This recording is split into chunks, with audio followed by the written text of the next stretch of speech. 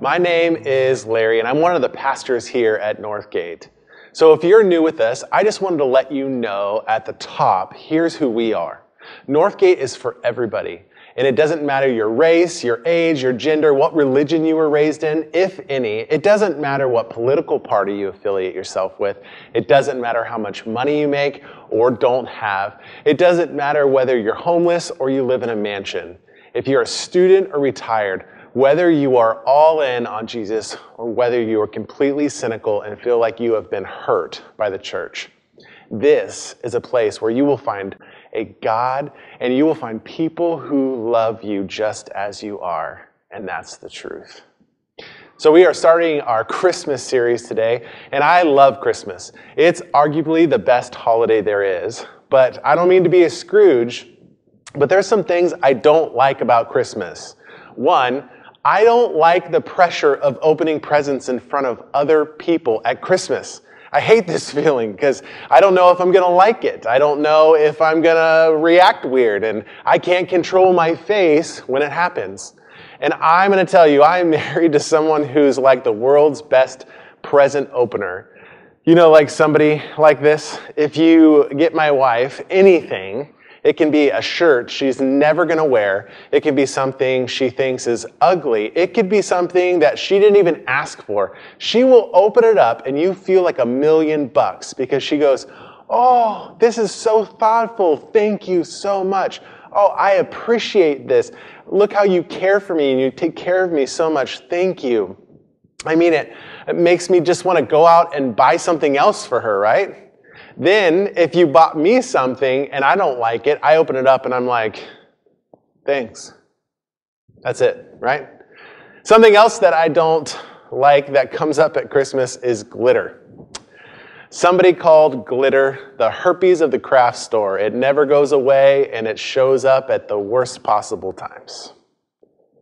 Last year, somebody sent me a Christmas card covered in glitter and I just interpreted that to mean, "Larry, I hate you. Merry Christmas." Something else that I really think is weird at Christmas is pictures of the Nativity. And of course, the Nativity is like the scene of when Jesus was born. And so there's like the barn and there's the baby Jesus in the manger and there's his mother Mary and his father Joseph and the shepherds crowded around. And you'll see it on some Christmas cards or different places. But there's like some really weird versions of this. And I just want to show you a couple that I found online. There's a bunch of pictures. This is just one that I thought was really interesting because there's literally animals just around staring. There's like a duck and a Christmas tree. I don't even know what's going on right here. There's not even people in it except for Jesus. I missed that in the Christmas story. The next one, there's a bunch of them. Jesus actually is glowing. Like, what's even happening here? He's just glowing. And I don't even read that in the Bible. And then this, when I was looking for these, I found this next one, which I love. A hipster nativity. So I just want to unpack this real quick, just so you don't miss any of the details. There's an organic cow, right? You go to the right side, and there's the Amazon delivery guys on Segways. Then I love Mary because she's got like this trendy off-the-shoulder sweatshirt and her Starbucks in her hand. And an hour after delivery, she's posting for a selfie because he's got a post on Instagram. It didn't happen. And my favorite part of the whole thing is on the top of the barn. Solar panels. But the thing that you typically see in the Nativity is that it's perfect. Mary never looked like she just went through labor on the floor of a barn without an epidural. Joseph is never stressed about having his family travel and no place to stay. Jesus never crying. Because why would a newborn cry or do anything like that? And they're just welcoming in these shepherds who are like the low lives of the society in that day. And they've been like handling sheep and they didn't have any hand sanitizer. And then they let them in to get all up on their baby's business. And that kind of feeds into this big image that's presented to us at Christmas, right? Christmas is the time of the year with parties and food and presents and decorations and joy and family gets along and nobody's mad at each other and relationships are perfect and everyone gets what they want. And it's just great. But if you're like me, you look at the image that's presented to you of Christmas and you look at your life and you say, these don't line up because I got family drama. I got relationship problems. I'm single, or I wish I was single, or she's about to leave, or I've got this big secret and my spouse thinks things are great and I don't think I can tell them because it would crush them. But it's ruining my life and I probably deserve it. And I'm anxious and I'm depressed and I'm addicted. I'm not good enough. I'm giving my best and it's still not good enough, or my loved one is no longer here. And I just want to give up on everything. So we come into like this place and we ask, does Jesus have anything to say in situations like that? Does Jesus have anything for people like me? We're calling this series Wreck the Halls because that's what Jesus does his entire life, as he turns all of our assumptions about God upside down. So today, specifically for those of us that Christmas means alone, or for those of us that Christmas means grief, or that Christmas means stress, and maybe most importantly, that Christmas is just another reminder of God, and therefore how far away we are from him. And we're not good enough.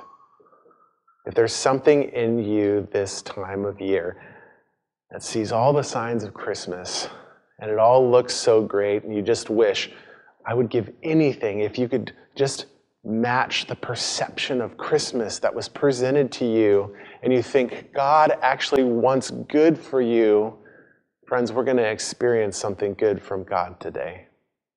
And we're going to save the Christmas story itself for Christmas services in actually just a few weeks. But for today and the next couple of the weeks, we're going to just pick some stories from Jesus' life to see how he turns all of our presumptions about God upside down to show us why he was born, why Christmas matters, and specifically why it matters for people.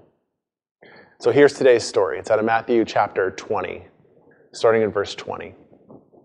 Then the mother of James and John, the son of Zebedee, came to Jesus with her sons, and she knelt respectfully to ask a favor. Now, James and John are two of Jesus' 12 apostles, so they're part of the inner circle. What's your request? Then Jesus asked. She replied, in your kingdom, please let my two sons sit in places of honor next to you, one on your right and the other on your left. Now, I don't like this already because it's like the two kids on the Little League team who go to mom and they complain to the coach, and so we're not getting enough PT, right? I think that's what Jesus felt with James and John. Like, are you kidding me, guys? Like you're sending your mom to talk to me? Grow up and ask yourself. It's just my interpretation of Scripture. So in verse 22, it says, but Jesus answered by saying to them, you don't know what you're asking. Are you able to drink from the bitter cup of suffering I'm about to drink? Oh, yes, they replied. We are able. Now, here's what that means. Because right before this story we're reading today, like literally right before, not days before, not a week before, literally the conversation before this goes like this. Listen, Jesus is talking to that inner circle of 12. He says, we're going up to Jerusalem where the Son of Man will be betrayed and will be sentencing him to die. Then they will hand him over to the Romans to be mocked, flogged with a whip, and crucified. So right after he says that, he asked, are you able to drink from the bitter cup of suffering that I'm about to drink? Oh yeah, we're able. And I think Jesus is this was like a face palm moment for him where he's like, who selected these guys for me? Not only are they arrogant, they're ignorant. Jesus told them, you will indeed drink from my bitter cup. Now, this is actually a prediction of what's going to happen, because if you keep reading ahead in the Bible, eventually you come to the book called Acts. And in chapter 12 in the book of Acts, you see James is executed by the local political leader. And if you keep reading in the scriptures after that, eventually you get to the book of Revelation, where you learn that his brother John, from the story, spends his old age in exile. Jesus says, but I have no right to say who will sit on my right, on my left. My Father has prepared those places for the ones he has chosen. Meaning, guys, stupid question. My Father's going to take care of that. Let's move on to what we got to do right now. So basically, James and John sent mommy to ask a request of Jesus, and he is now in verse 24. When the other 10 disciples heard what James and John had asked, they're like indignant. Now, why do you think they were indignant? It wasn't because they were so holy. They were saying, you guys shouldn't have asked that. It's because they were jealous. They didn't think of it first. And here's how I know this. You see, all of the time where they were getting in trouble for arguing about which one of them was the best. So I'll read to you just a couple of these. Luke 22. Then the disciples began to argue among themselves about who would be the greatest among them. Luke 9. Then his disciples began arguing about which of them was the greatest. Mark 9. Jesus says, hey guys, what were you talking about on the road? But they didn't answer because they had been arguing about which of them was the greatest. So, when James and John say, hey Jesus, when you're like king and ruler over everything, can we have the most important seats of honor to show we're better than everyone else? The other 10 aren't mad at them for not being humble. They're mad at them because they didn't think of it first. Verse 25. But Jesus called them together. And I think you can insert here the dad talk. And he said, hey guys, you know that rulers in the world lord over their people and officials flaunt their authority over those under them? And I think that when Jesus says this to them, they're instantly thinking of the Roman soldiers who occupied their land and could do whatever they want. They're thinking of the tax collectors who legally can just stop anyone at any time for any reason and demand as much money as they want from them. They're thinking of the religious leaders who took God's law and added a bunch of meticulous laws on top of it. And if you don't follow their meticulous, made-up laws, they ostracize you from the religious community. And when you hear of that from Jesus, you think of people who have authority and use it. It almost seems to just show up that they have the authority, right? I mean, this is the boss who makes you stay late on a work project that even though it's not even behind schedule and it's not due for a couple months. It's the coach that makes only you run sprints after practice. It's the teacher that seems to give you the hardest or extra assignments. It's the parent who seems to make things up just to show you that they're the parent, and they don't even make you into the adult that you want to become. And Jesus says, hey, you know that. But verse 26, but among you, it'll be different. Whoever wants to be a leader among you must be your servant. And whoever wants to be first among you must become your slave. So this is what sometimes happens. Me, when I'm doing this type of thing, it doesn't work out so hot for my kids because I'm like in this story trying to figure this out and what we need to talk about. For example, it was just the other week, I'm going over scripture and trying to figure out, what God wants me to say or what he wants to say to us through this. And my two oldest kids, 13-year-old girl and 11-year-old boy, are getting in a fight about something, and I don't even remember what it was, but they're arguing, like just wanted a seat in the car or play with a thing or whatever it was. And it's not resolving itself. And I kind of stayed back for a minute to see if they could work it out, and they're not. It's getting worse, and it's going to blow up. And so I pull my 13-year-old daughter aside, and I said, you have to give your brother what you want. So I've just been reading this scripture, and she says, what are you talking about? And I said, well, you're the only one of the kids who's been baptized and said, Jesus, I place my faith in you and I'm going to follow you no matter what. So you have control over my whole life right now. And Jesus says, if you follow me, you're not first. You actually got to be a servant.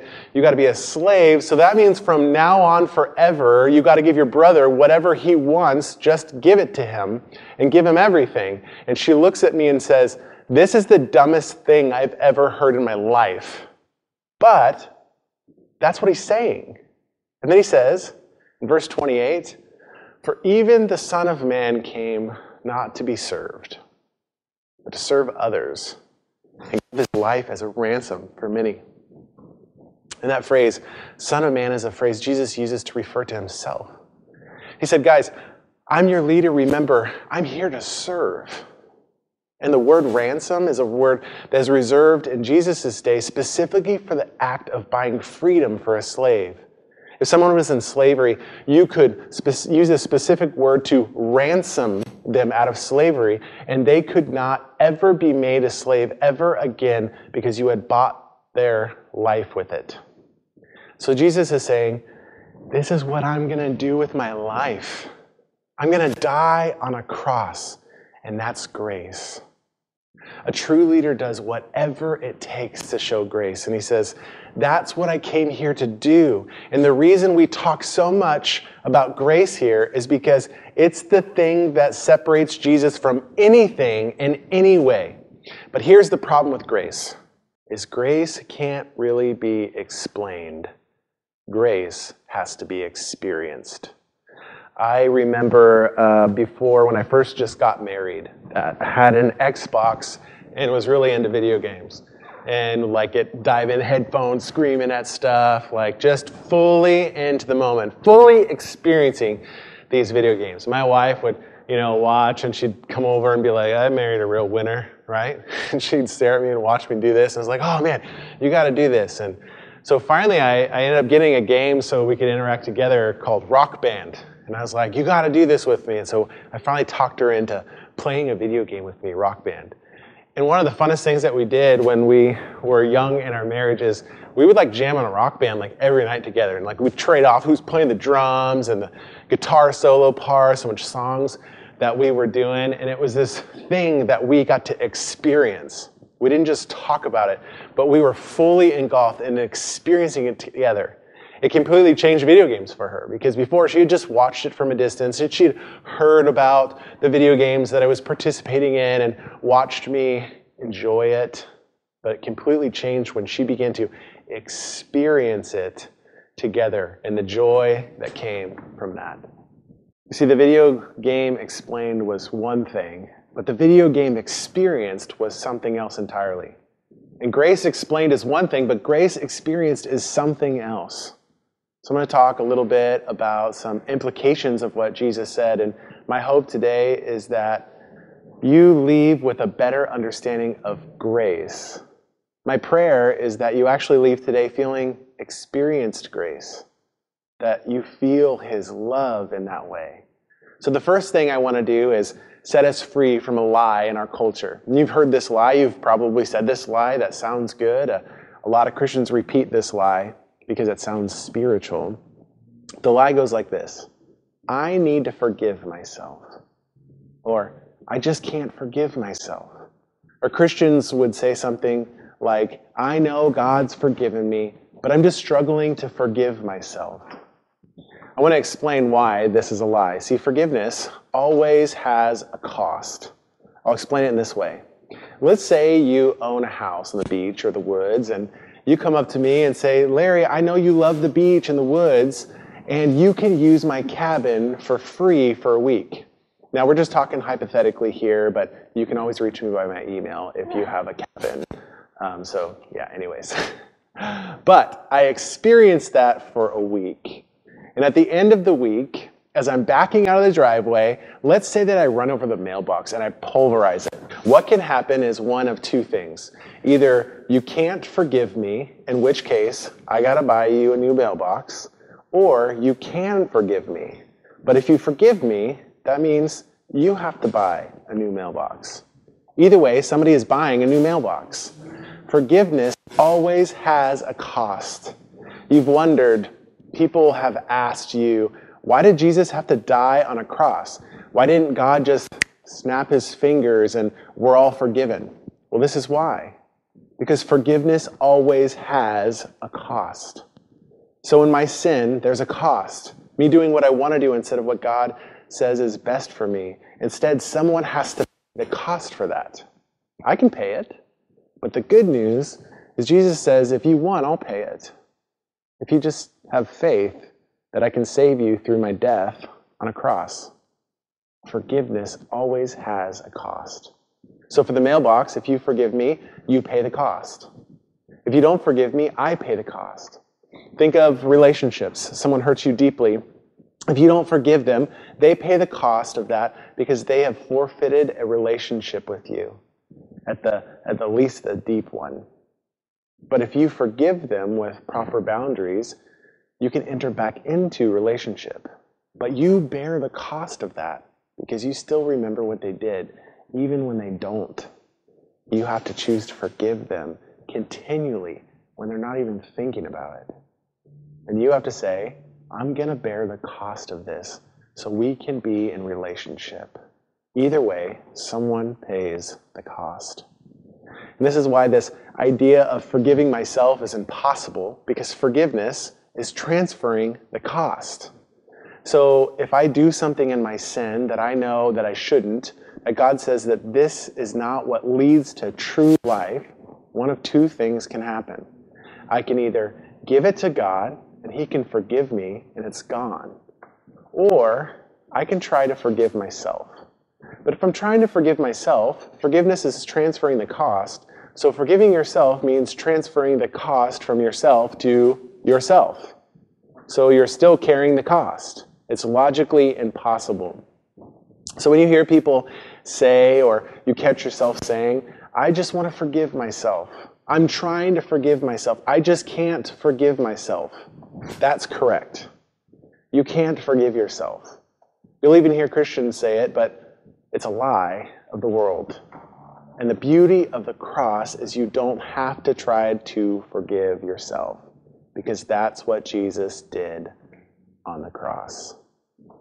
Because even the Son of Man did not come to be served, but to serve others and give His life as a ransom for many.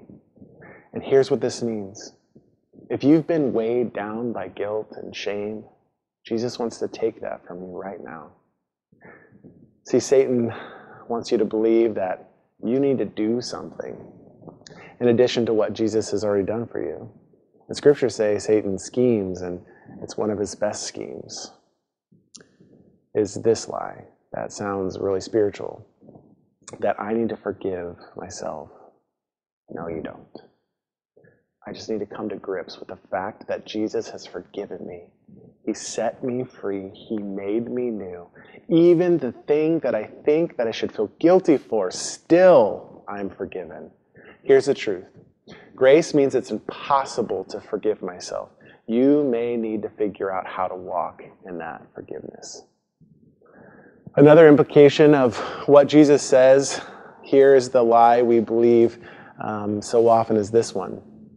That what I do, and as I talk you can substitute what I did or even what I will do, but what I do is who I am too. Here's a conversation. If you follow Jesus, you have people ask you stuff like this. What does Jesus say about blank? Or what does the Bible say about blank? And they're typically saying it with like a cynical tone and testing what Jesus said about it. Because if Jesus says something different than what I feel, I'm out. Or if Jesus disagrees with my behavior, then He's judgmental, and I don't want anything that He has to offer. But the biggest question is not what does Jesus say about that. The biggest question is, who does Jesus say you are? So when you have a problem or a struggle, my first question is, what's your identity? Is it, I'm black, I'm a woman, I'm a husband, I'm a mom, I'm a student, I'm an athlete? Or is your identity first, I'm a child of God? See, my identity can't be pastor. It can't be husband or dad or son or friend. My identity has to be child of God. Because if I get that, it changes everything. Grace doesn't merely forgive you, grace changes who you are. There are 2 times in the Bible where the Father talks audibly to Jesus. One is before He begins His ministry at the baptism, and the other is before He goes to Jerusalem so He can be executed. And He has this like experience on the top of a mountain. It's kind of weird. It's called the Transfiguration. He talks to him 2 times. Both times the Father says the exact same thing to his Son, Jesus. He says, "You are my dearly loved Son." He's not saying, "Here's what I need you to go do." He's telling him, "Here's who you are." He says, "Here's who you are. Here's how I feel about you. Here's what you do for me. You are my Son. I love you. You bring me joy." And here's what's so great. When you place faith in Jesus, you are adopted into God's family. And he says the same thing about you. In John 1, it says that you are his child. 1 John 3 says God loves you. And in Jesus' most famous story, Luke chapter 15, he says, "Listen, when any of God's runaway kids comes home for any reason at all, the Father doesn't judge them or condemn them or say, 'You're a sinner. What took you so long?' He throws a big party. And here's the most important thing, in my opinion. He says, there's more joy in heaven over the one person than over anything else that could ever happen in the world. You bring God joy." See, we get it backwards. Religion says, if I do this, then God will do this. So I think if I love God, then he gives me joy. But Jesus wrecks religion. He says, no. It's grace. So he loves me first, and the result, and this blows my mind, is I bring him joy. And this is what the deepest kind of prayer can be. I think because prayer, I would call sometimes a surface prayer. What we do every day, I can treat God like Santa Claus. I go to him first and I say, "God, I need you to heal this person, and I need you to bring peace to this person, and I need you to fix that marriage, and I need you to comfort them in their grief. And if you could do all that by Christmas, that would be great. Please deliver in Jesus' name, amen. Have a good day."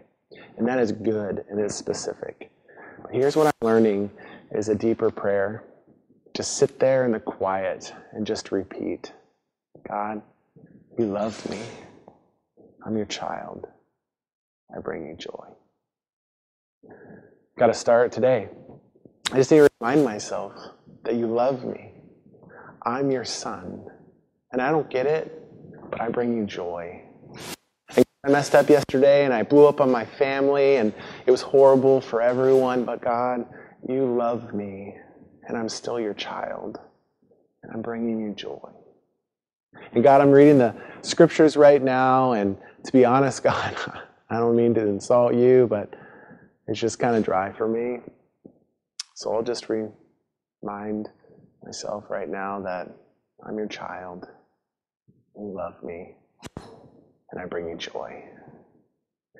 Religion says, you first love God, and the result is he gives me joy.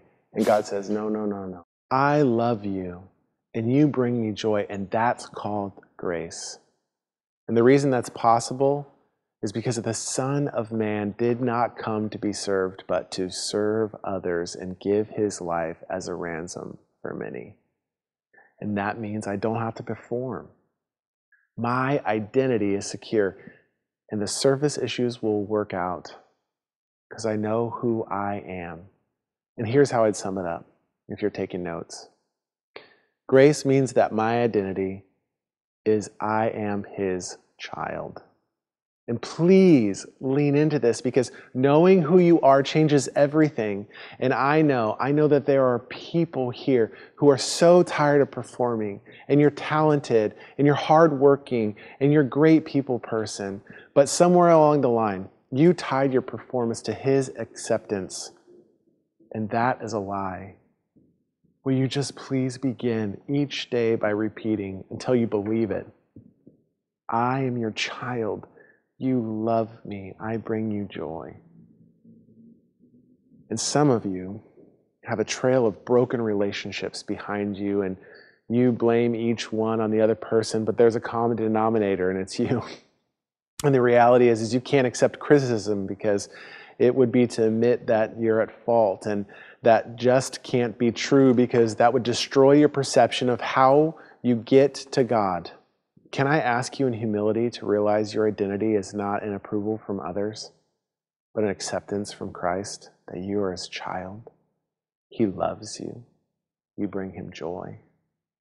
Can I ask you to just slow down and not make any drastic decisions until you experience and hear that He loves you and that you are His child, and just the way you are, you bring Him joy.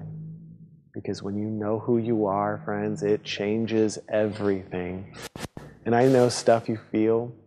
It feels so important, and it is, but it goes deeper because the Son of Man did not come to be served, but to serve others and give His life as a ransom for many. And so if you're new here or you've been around Northgate for years, let me remind you of this. This is simply a place where we are trying to receive and walk and live out grace. The author of Hebrews gives us what I think could be like the mission statement of our church. He says, "Look after each other so that none of you fails to receive the grace of God." You know why people join groups here? So nobody misses the grace of God. You know why, as believers, we read the scriptures every day? So we don't miss the grace of God. You know why hundreds of people volunteer at our different campuses? It's so nobody misses the grace of God. He says, it's not love me and then I'll give you joy. It's I love you, no strings attached, and you give me joy. Can we keep being the church that wrecks religion? Can we keep being the church that Jesus uses to bring the awesome, amazing life of Christ to the lost, hurting, and broken world? Can we continue to be that church, friends? Let's worship.